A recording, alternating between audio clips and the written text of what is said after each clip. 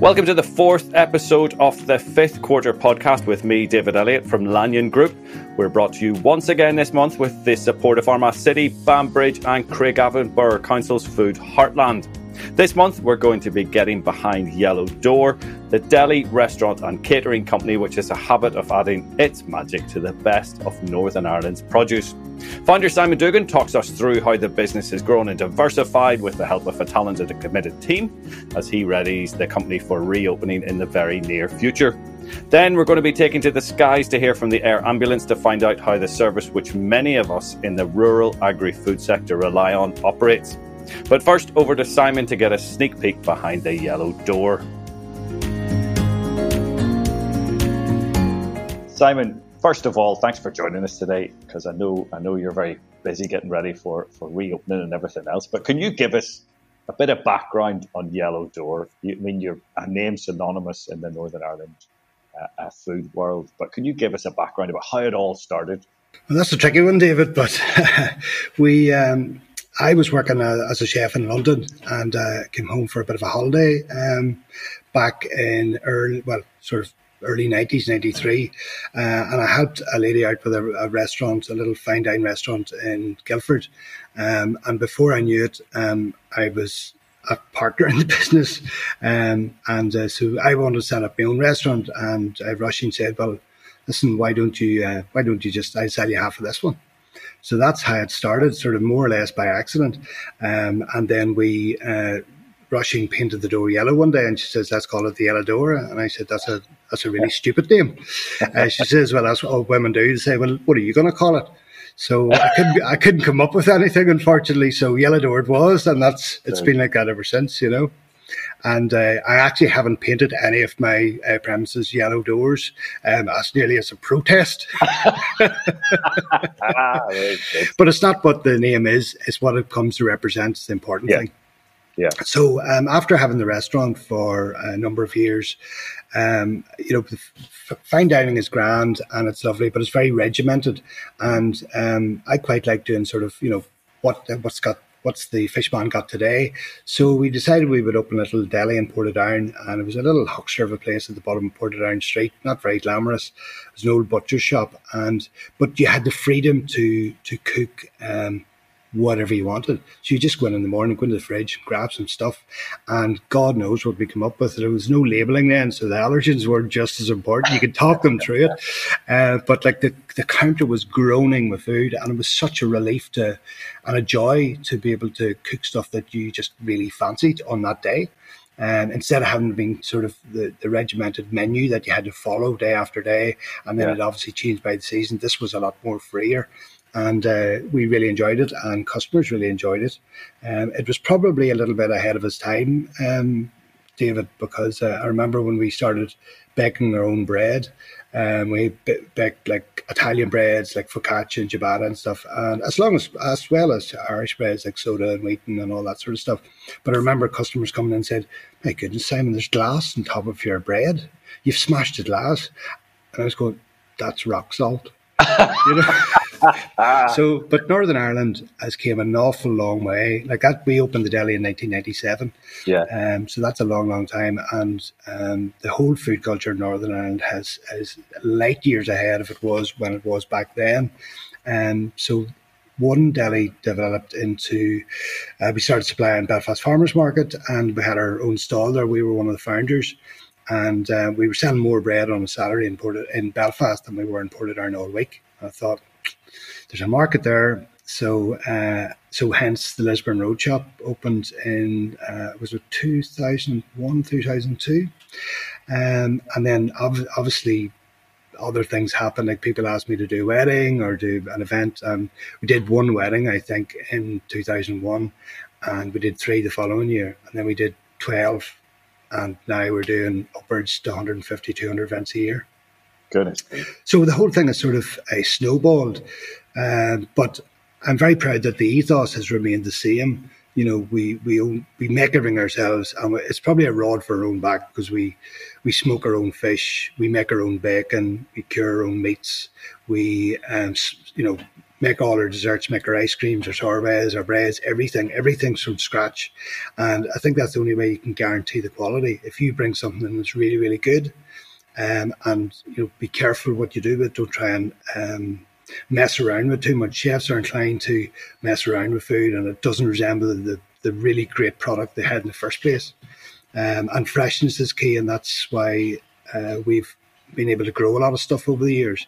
And it's becoming a monster now with our orchard and our bees and our polytunnels and our flower, our edible flower beds and all that stuff. But I have to say, it's also great to be able to walk out there and when you come home from work and pick your dinner, which is fantastic.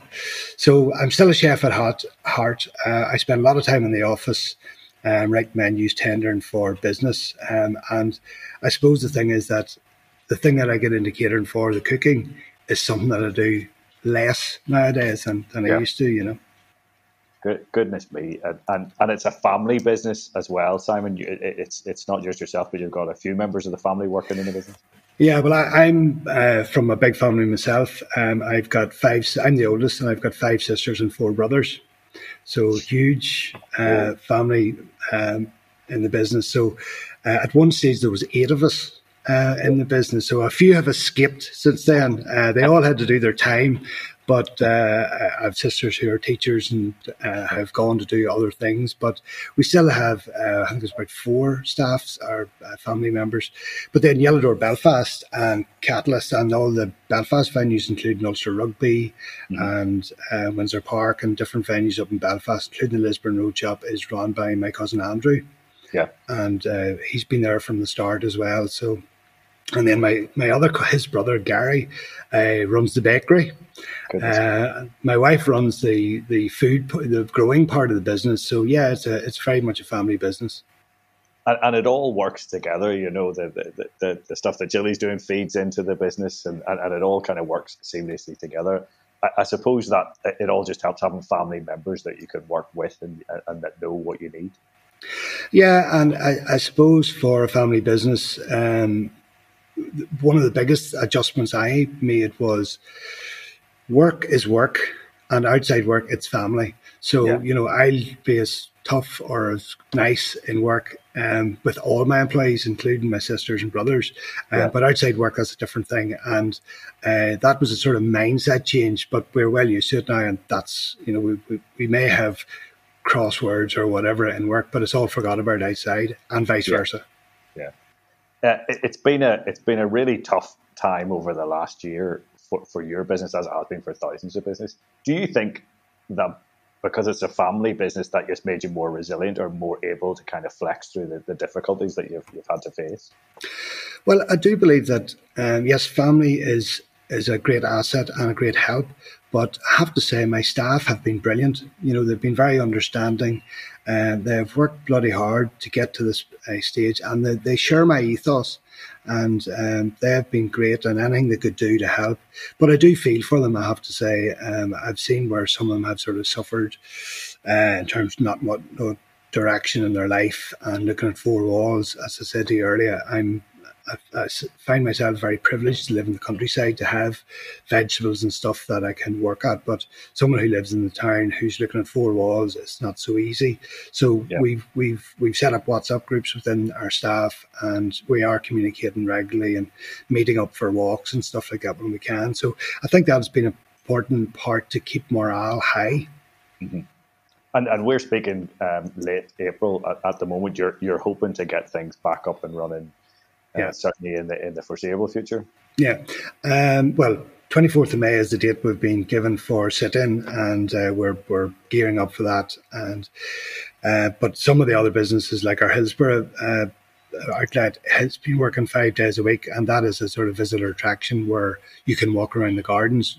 Unfortunately, we've only been able to sell out through a window, but we have to pass the food out through the window. We've had to move counters. We've had to do all sorts of stuff. Barry Smith's my business partner, and he's been absolutely brilliant. He's reinvented that place I don't know how many times, but he keeps battling away. And we've got some very, very loyal customers, and they have supported us through this. And they have been a godsend to to give the staff a morale as well. And they've been sending messages through social media and stuff, enjoying what little we could were able to provide. We also have used the time wisely to look at what we do and look around us and see what's happening and see the trends. And one of the big things that we've done in Ported Iron, we're about to do in Belfast as well for our deli business, we've renamed Yellowdoor Deli slightly. We're calling it Market Deli by Yellowdoor. Right. And we've spent quite a lot of money on extending our retail range, including fridges and freezers, new retail shelving, and we've been actively sourcing Northern Ireland product, fresh product as well, like pâtés and like wild mushrooms. Like when you look around you, the amount of small producers producing world-class stuff. Like there's a wee guy in Armagh who's doing wild mushroom now. There's a guy just outside Tandragee growing wasabi. Like who thought? So, there's been lots of little things that we've been seeking out. Because I remember when we first opened the deli back in 97, and I put a note on my window to say, is there something good that you had that you could sell me? And I had signed in the window for a year, and I didn't get one response. No, really? Now I'm getting every week, every 2 weeks, would you like to try this? Would you like to try that? I've got this. And, I think through this pandemic, people are thinking very entrepreneurial about the food and the produce they have, because I think local customers now want local food. You've seen where some of the supermarkets were running out of food, and I think they got a lot of negative press over that because people now realise that food wasn't from Northern Ireland. And the reason why they couldn't have it in the shelves is because they're bringing it from all over the world. And I think people will hopefully appreciate the farmers and the producers that we have around us now. And that's why we've taken that move to extend the range that we have existing and seek out those little guys to and their stuff is fantastic, and try and support them through the next few years as well. It must be heartwarming for you, putting so much effort into the food that you produce, to see others doing the same, and it's kind of justifying that approach that you took, which I'm sure was pretty difficult at times, where it would have been easier to buy stuff in than to buy ice cream in or to do whatever, rather than put the effort in. Yeah, I think it would be much easier to phone some of the big wholesalers and just buy it all in, but I just couldn't live with myself, David. I have to say, I'm a stubborn bugger, and I couldn't put that food out, because when I do a wedding, and it's the same with the staff as well, if you can't, I always think that if this was my wedding or this was my corporate event, what would I like? And I have always instilled that into the staff, and it's a great belief of mine that if you wouldn't serve it to your friends and family, well, why would you serve it? It has to be the best. And that's always been our ethos. And I have to say, even through the last recession, we kept by our standards. Now, what we had to do, David, to be honest, we had to do things like, instead of serving fillet of beef, where we would have been using more shorthorn or whatever, we would have served brisket. But we would have did it in an inventive way. Like, I remember we bought these little chrome pots back in 2007 to make little mini pot roasts, and they were so cute. But they cost a fraction of the price, but they look fabulous. Yeah. And I think if you can still keep the quality up there. We weren't buying a cheap fillet. We decided to let's go for a really good piece of brisket of a really good animal. And there's ways and means of doing it. And I think you have to be entrepreneurial to think of those ways that you can give the customer what they want at the price point that they want. Yeah. And that's been more sustainable for the meat industry as well, because rather than just, using all the premium cuts, you're also going for some of the lesser known cuts maybe and making them shine in many respects. Yeah. Well, any chef can fry a steak. It's not hard to do, but I believe if you can be inventive with those other cuts. But I think the other thing that sets us apart as well, and this is where some of the small producers comes in, we grow a lot of stuff, David, and you've got a field out there, you can grow whatever you want. So if you can grow something that's not a commercial variety, essentially, like we grow a lot of mustard leaves and stuff, and you can't buy them. You can't buy some of the stuff that we grow. And when I write it on a menu, some of this produce, nobody can replicate my menu because they can't get the stuff. So that makes us unique. And if I can cut those leaves or whatever it might be, or pick those vegetables that morning before we go to an event, the flavour really sings. Because I remember I brought, when we first started growing, we've been growing about 20 years, but I remember when we first opened the deli and I was bringing in salad leaves from the polytunnel, and it's all grown sort of organically. We're not certified organic, but we don't spray or do any of that. And I remember this lady called me to the table and she said, Simon, there's a peculiar sort of taste to the lettuce. It's quite strong.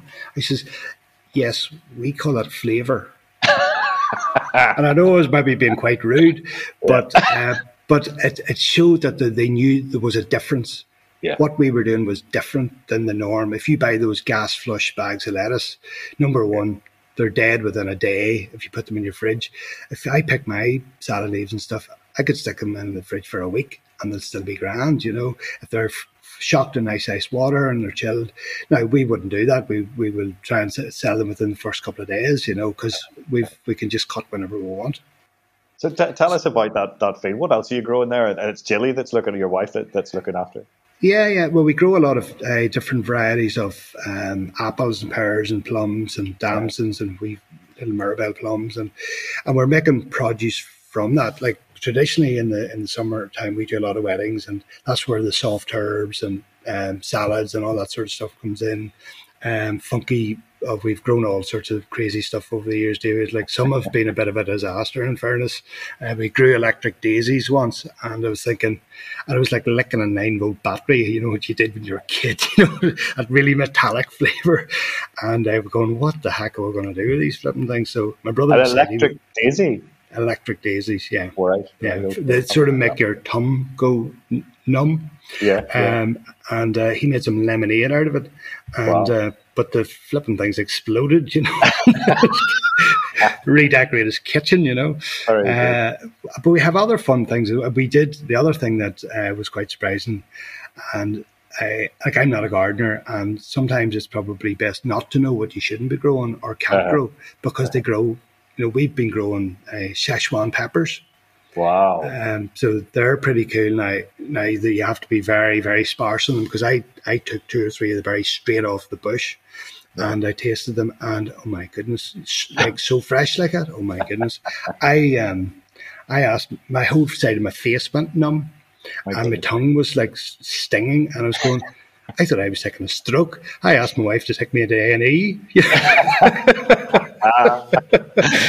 I'll not be asking for the Szechuan pepper. No, you'll not need those. You'll not need those. But like other unusual things, like we grow Chilean guavas, which grow really well in this country. They're a little scarlet berry, and apparently they're Queen Victoria's favourite fruit. Right. But we've been putting them on desserts and stuff, and people don't know what they are, but they've got a really nice, really about the size of cranberry, but the taste somewhere between a cranberry and like a tangerine. It's got a sort of orangey, spicy flavour. So those are completely unique. So yeah, we've been having a bit of fun, David, I mean, you obviously grow a lot of stuff yourself anyway, but what do you make of the agri-food offer that we have in Northern Ireland, the food that we produce, and how it compares to other parts of the world? Because sometimes I think we put ourselves down and that we think, homegrown stuff's not that great, but there is an awful lot of stuff out there, and as you say, an increasing amount of good quality stuff. There's been a few times in my life, David, when I worked in London, a lot of Northern Ireland produce came over to London, and when I came back from London in the early 90s, I looked at menus around the place, and you could have guessed what were on them. There was melon and Parma ham, and for goodness sake, orange juice was a starter in some places. You got a glass of orange juice. So there was always sort of the admiration of the exotic. If it was down the road, sure, it couldn't be good. It had to be flew halfway across the road or the world. So I think there has been a few times that I have seen, like I did an event in the European Parliament. When Ireland had the presidency of the European Union, they all shared for 6 months at a time. And I remember taking out a piece of beef, and I the chef there was very nice and very kind to us in this massive kitchen. And at lunchtime, we were under pressure, myself and Barry. Poor Barry was over giving me a hand again. And we were cooking for, it was supposed to be about 300 people, canopies. And I took out a piece of beef and we was preparing the beef. And the chef, Dutch guy, came over, and because we hadn't time to stop for lunch because we're so busy, he brought us a fillet steak with a morel sauce. Oh. And it looked fabulous, like, and I thanked him so much. And this was one of the moments in my life I was so proud of being from Northern Ireland. I tasted it and I went, "It's okay." Oh. The sauce was beautiful. I didn't say that, but I says, "Would you like to taste some of our beef?" So I cut a bit off and I give it a quick fry in the pan, just with a little bit of season, very, very simple. And I give it to him. And I could see him putting it in his mouth. And he looked at me and he grabbed the plate that he'd just given me and he dragged it back. and he says, "I give you this and you give me that." And it really hit me at that stage. Some of the food that we have in Northern Ireland, not all of it, but some of the food is really, really world class, and we're getting better and better at it. And I think that the producers need that, because we don't have volume. Yeah, a small country with small producers producing limited amounts of stuff, so you have to go high end. And I think Northern Ireland has it's got green credentials. And you're from a farming background yourself, David, so you'll know there's a lot of small farmers around there. So you need to add value to the product or make it really, really premium. And I think that's the way forward for Northern Ireland. I do believe that chefs and stuff in Northern Ireland are actively seeking out Northern Ireland produce. I know that in 2016, when we had the Year of Food, that was a game changer. The chefs probably at that stage, or most of the chefs that cared, knew the quality of the ingredients around us and the produce around us. I don't think the public were as aware. But I think in 2016, when Taste of Ulster organised that Year of Food, I think that was a tremendous help for this industry to make consumers aware of the food and the quality of what we have on our doorstep. Yeah, and it's a more educated consumer now, without meaning to be patronising, but that people know what good food is, and they actively seek it out. And as you say, probably the pandemic's helped that. Yeah, no, definitely. And I've seen great seafood deliveries that I've enjoyed. These boxes coming and you just can't wait. And I've had all sorts of stuff. Mackerel and lobster and hake and all of some fabulous stuff, and it's leaping. Freshness was fabulous. It was really good stuff. So I think if we can do more of that and let the consumer know and show them the difference, and I think that's the role of all the chefs. And by moving away from the fine dining restaurant into a deli, I believe that it's not all about fine dining. It's about quality. And I've always believed that if you've got a coffee shop, serve the best scone that you can, all buttermilk, all butter, make it the very, very best you can. It's not about food snobbery. It's not about Michelin stars all the time. Don't get me wrong. I enjoy those places. I don't eat that food every day. But if it's a fish and chip shop and they do good fish and chips, that's to be applauded and that's to be celebrated. And that's, I think, where we need to raise the bar for everyone. Tell me, the sort of that Armagh, Banbridge, Craigavon, that area has a bit of a reputation as the food heartland, and in the campaign. Does that help? Having a lot of producers around there that are really kind of pulling towards the same aim. Yeah, well, I think the food heartland has been great to pull producers together. The contacts. The contacts between the chefs and the producer has been brilliant, and I have to say we've had lots of things that we've done cooperatively, and even in products. Like I'm working on biscuits and breads and stuff for a couple of different companies at the moment, and we're using other food heartland producers in the area to team together to go, listen, if I used your this and that, we could produce something really good. So we bounce off each other, and we're selling produce. Go, well, if you like my stuff, you should try my friend Jose, who makes the custard tarts. You should try his custard tarts; they're fantastic. So that camaraderie has been good. Now, at the start, it was a little bit guarded when they first opened that discussion. with those different producers, because there were people who were a little bit guarded and going, well, should I talk to him? Would he steal my customers? But after we got a few pints and a slap on the back, and a few meetings, friendships were made, lifelong friendships were made, and trust began. And I know that it's been a really good thing. And the council brought that together, which is great. I would like to see that move on. The chefs set up their own group, which I suggested should be called Food Heartland as well, and the hospitality farm. So because we're here to produce the food, and our food comes from our local suppliers, and it all works in terms of local economy, tourism, all of that. So every box is ticked there. Tell me, Simon, what's next for the business? Where does it go? Obviously, you have a very busy period hopefully coming up. Where do you go and build from what you've built so far? Well, I think with the new realization of the deli market by Elador, building that brand and making that mean something to people, it's going to be important. Supporting those local producers, getting those supply chains in place is going to be a challenge. And the other thing is we've been making ready meals and things like that, changing what we do, because I realise there's a lot of people working from home, probably like yourself, and lots of others. So I think if we can make a really good, convenient, healthy product for those people, that is another thing that we've done a lot of work on.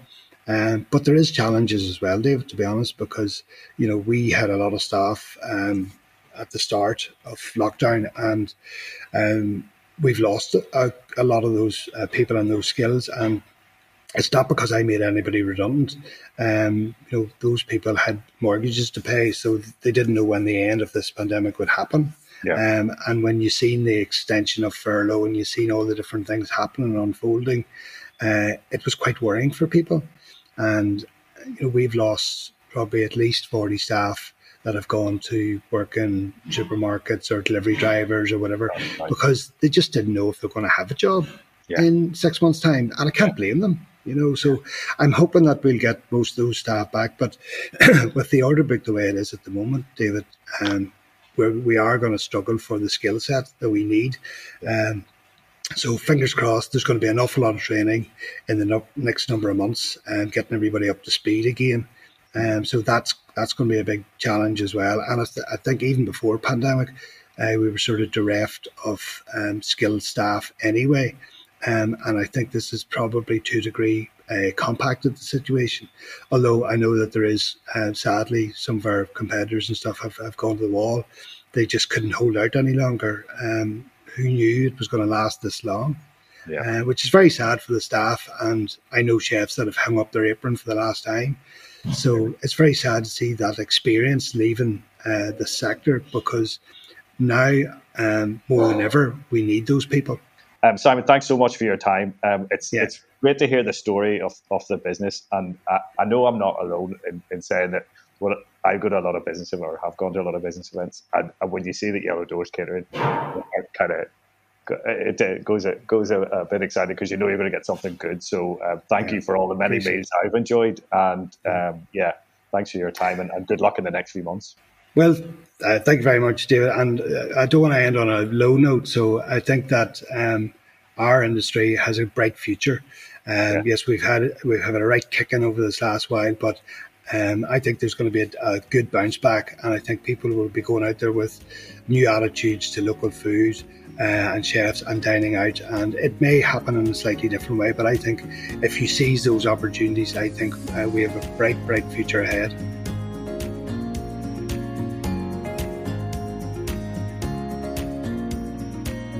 Inspirational stuff there from Simon, who certainly knows his onions. Next, we're going to find out more about the Northern Ireland Air Ambulance from two people at the heart of its operations. Kerry Anderson is head of fundraising at the charity and charged with making sure the £2 million a year it costs to run the service is met. Glenn O'Rourke is operational lead of medical services at the Air Ambulance and in charge of day-to-day running of the service, which operates 365 days a year. They have quite a story to tell.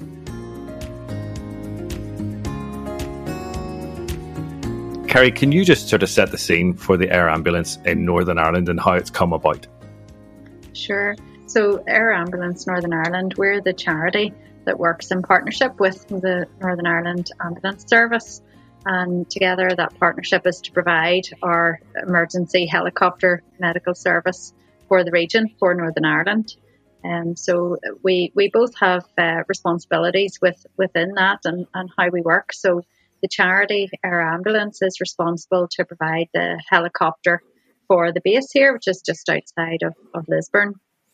So we provide the helicopter, the fuel, the base where we are, also our pilots. We have a full-time engineer as well, and all of the governance that comes along with running a charity and being responsible to raise all the money that's needed to keep the helicopter operations going, which equates to about 2 million every year.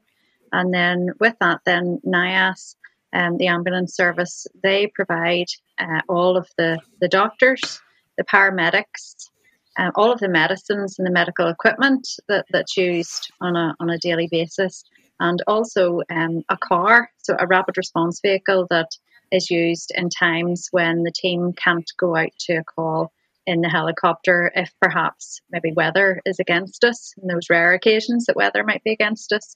Or equally, if it's an incident that's happened that's really quite close to our base, and then therefore there'd be no advantage to flying, the team would be able to get there just as quick in the car.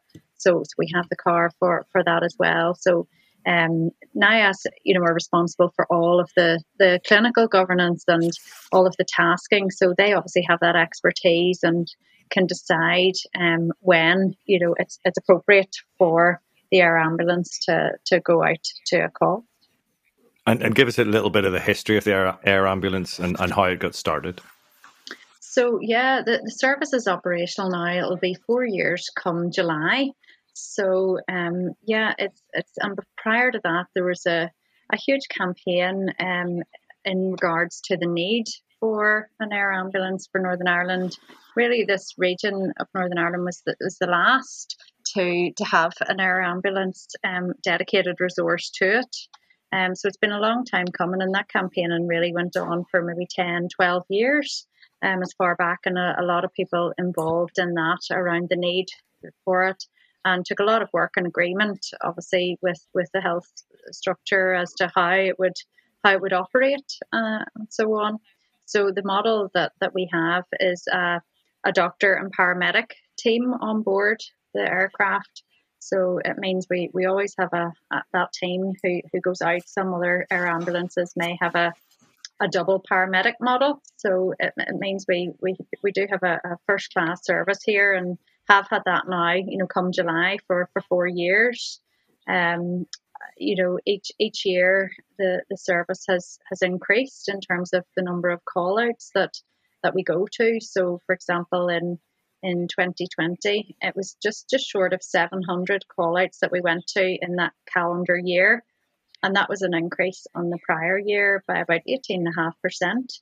So, it's certainly needed. And that was obviously during the year of kind of lockdown and so on as well for us. Gosh, so about 2 call-outs a day on average? Is that a fair assessment? That's right. Yeah. Wow. About 2. Yeah. On average, 2 calls a day. Now, obviously we will have some days which will be quiet, and thankfully everybody stays safe and the air ambulance team aren't needed. But many other days where we have those 1, 2, 3, 4, even perhaps 5 call outs for sure, averaging to about 2 a day. Gosh. Glenn, it sounds as if you're kept busy. Give me an idea of your role on a day-to-day basis and what you do. Well, the role of myself, I'm the operational lead paramedic here at the service. So it's probably just to making sure everything is there ready for the team to be used, such as the medication, the equipment we use. If you think about a hospital, you think about the emergency department or intensive care unit, we have to condense both those 2 units into one helicopter. So it's my job to try and make sure we've got the right equipment, the right sort of, so it's suitable for all patients, like the pediatric patients, the adult, so forth. Making sure we've got the medications, because like as Carrie said, we are a doctor and paramedic team that deliver critical care interventions to those who are critically ill and injured. And by doing that, it's not just the equipment, but it's also using sort of drug therapy to sometimes carry out a pre-hospital anesthetic or sedation. So there's a lot of governance behind each of this, and it'll be my responsibility to make sure we've got the staffing, we've got the training, making sure we've got the kit, not just for that one job, but two, and each day, the rolling days into the weeks.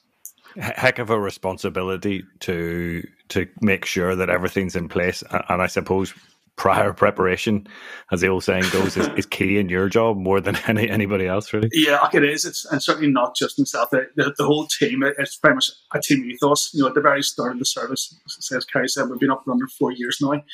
And it was putting these processes in place. Like, we've got 15 consultants, 8 paramedics that work from the medical end. Like, that is 22, 23 professionals who are at the top of their game.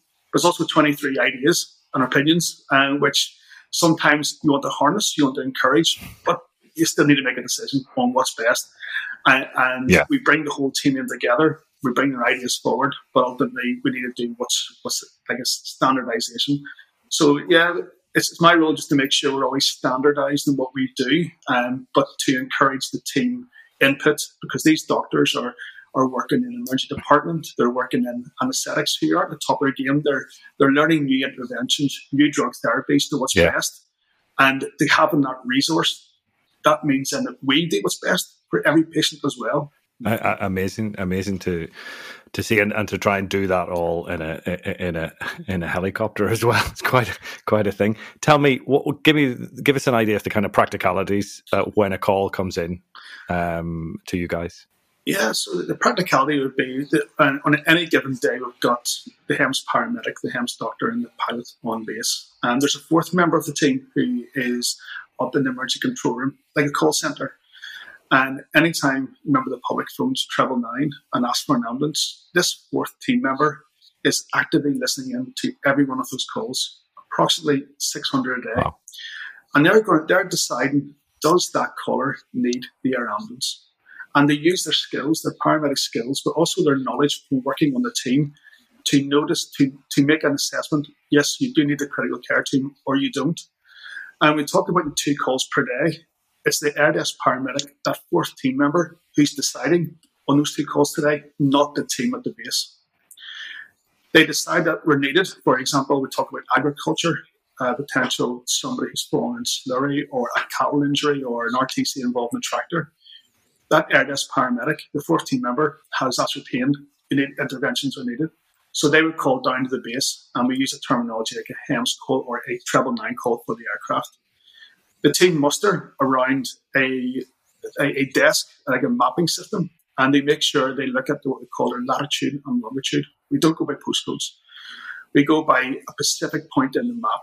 The pilot and the paramedic would then look at landing sites. Are there high tension power lines? Can we land? Is there where we need to get roads closed? At this time, the doctor's making his way to the aircraft, and he's now she's putting our equipment into the aircraft. The pilot and the paramedic have had a good discussion. They've looked at the in-depth mapping system, and they then walk down to the aircraft, and together they form an aviation team. This aviation team then departs MLK within 5 minutes of that 999 call, and they make their way to the scene. The paramedic in the front seat is continuously talking to the air desk paramedic about resources required or update on patient, while the doctor in the back is making a clinical assessment. They go into an orbit overhead, they land, hopefully as close to the patient, and then the paramedic and the doctor form this critical care team, which would normally only be found in the hospital, and then they go and treat or assess and treat the patient. How big a part of your daily role or of the ambulance's role is involved in farms or indeed processing plants or whatever? Yeah, a lot. No, we would approximately go to 1 call per week, sometimes more than that. Roughly about 10% of our calls is agriculture. But we use a generic term, agriculture, and we talk about all the possibilities of where that patient or people could be injured. And for example, I mentioned like the slurry, the cattle, the sort of farming animals. But by farms, by their nature, they tend to be in the remote and rural areas. And they're very resilient and resourceful group of people. They take on a lot of their own DIY jobs themselves. They would want to fix things themselves. Yeah. They're heavily on family support. So what we have found then is that those sort of injuries can happen where there's only one person who would then go up on top of the shed or try to fix something or go to a cattle, and then they unfortunately do get injured. And so it's a big part of our work, and it's logistically a challenge at times to find and to land and to make sure that everything's safe and keeping ourselves safe as well. It's a big part of the cause. And it must have made such a difference. I'm sitting on a farm here in Portaferry, and to get to the nearest hospital at the weekend is 40, 45 minutes, maybe 50 minutes away. You guys, for the likes of us here, it gives us a sense of kind of security in that at least that somebody can get to us in a reasonable time. You must have transformed the fortunes of so many people that would have been out of reach within that hour, that goal. I know those first few minutes of an injury are really important, so it must have transformed a lot of patient care. It has indeed. It's like you taught yourself in Portaferry. Like, David, we could be with you in 10 minutes. Now, think about that. Gosh. And it's not just about us bringing you to the hospital, it's about us bringing the hospital to you in 10 minutes and to perform those life-saving interventions and then bring you to definitive care. I've had the luxury or the fortune of working as a paramedic prior to this service here in Northern Ireland. And I know what it's like to travel down from Belfast to Portaferry, that 45, 50-minute journey to somebody who's seriously injured. 4 years later, you put me in that aircraft. I know you've got a fighting chance now after those 10 minutes. I can perform as a team those interventions along with our NIAS colleagues to then do what we can and then get you to a suitable hospital where then we will hand over the care to the experts in that field. Gosh, that's so powerful when you put it like that, just brings it into life. Kerry, you have the task of making sure that the funding continues to come in for the air ambulance, etc. You touched on it there briefly. It's such a vital service, and yet you've still got to raise, what, £2 million a year, is that correct? Yeah, £2 million a year, David. So it's, as we say, it sounds like a very big figure, and even on a daily basis, £5,500 per day, it's still a big figure. But with a population here, roughly 1.8 million. So I suppose my message is always, if everyone does a little bit, then this is very manageable to maintain and sustain and have the service here for each of us every day now and for years to come. And certainly the rural families, the agribusiness sector, the farmers, they have been one of the very first supporters of our ambulance. And kind of thinking back to the start, it was the Ulster Farmers Union who took the charity on just before the service actually went live. They made the decision. Barclay Bell was the president of the Ulster Farmers Union at that time. And it was such a show of confidence, I think, around the service to do that just before it went live. And it was their centenary year, so they set a target of raising £100,000. And over about the next 18 months, they doubled that and raised 200,000, which was absolutely incredible. Absolutely, But over and above even the funds that were raised through that, it was the awareness and the profile. Air ambulance, the name, and the value that each of those rural homes, took on with the service was something that we as a local and very small charity just would not have been able to do without that partnership. So certainly the rural families and so on have got it. 2020, of course, has meant the fundraising has been so much more difficult. Certainly there has been a decline in our income.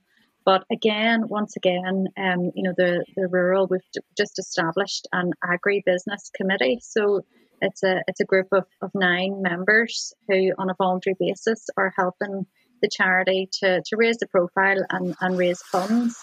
So it's, again, Barclay Bell is now one of our trustees. So our charity is governed by a voluntary group of a board of trustees, like many charities would be. So Barclay has brought this group together, and they will be helping. So one of the first activities that they have established is an auction. So that will be through the Mardai platform that I'm sure many of your listeners, David, could be familiar with. So mardai.ie, and they're doing an auction on Friday the 16th of April at 7 o'clock in the evening. The committee have already secured over 100 prizes, vast majority of which are agri and farm related. I have to say, David, not all of them I even understand what they are. being the agri sector, sure. So, but I'm assured we've some good straws there up for grabs. We've heifers, and again for those that aren't farming and agri, with everything from home heating oil to parachute jumps and all sorts in between. So this first event is actually going to be between Air Ambulance and also one of the local cancer charities as well. So it's entitled the Auction of Hope, and as I say, that's Friday the 16th of April, which is great. You know, even through lockdown, it's been lovely to see how inspired people are around the Air Ambulance service, and the creative and innovative ways, you know, that people have come up with to support. Great. And also there's an opportunity for corporates to get involved with the Air Ambulance as well, Kerry? Absolutely, yeah. We you know, the corporate sector is so important to us, and you know, whilst many of our big businesses, obviously within Northern Ireland, are in Belfast, you know, we're talking here about the rural call-outs and things like that. You know, actually Belfast as a local council area is our third busiest council area for call-outs, obviously due to population density, and usually about half of what we go out to is road traffic collision. So, you know, the residents and the corporates within Belfast and every town and city is so crucial. It does take everybody to get on board. But whether that is a Charity of the Year partnership, or, you know, sponsoring one of the events that we have, or perhaps thinking about how employees can give through payroll giving and things like that is brilliant. We do actually have a membership club called Club AANI, where individuals can join as a member, and usually they give through direct debit, so it's a small amount that they give every month. So it's as little as £2 per week, and that's one that individuals can set up, as I say, through direct debit, or if it's within your payroll scheme, it works very well from that point of view as well. So.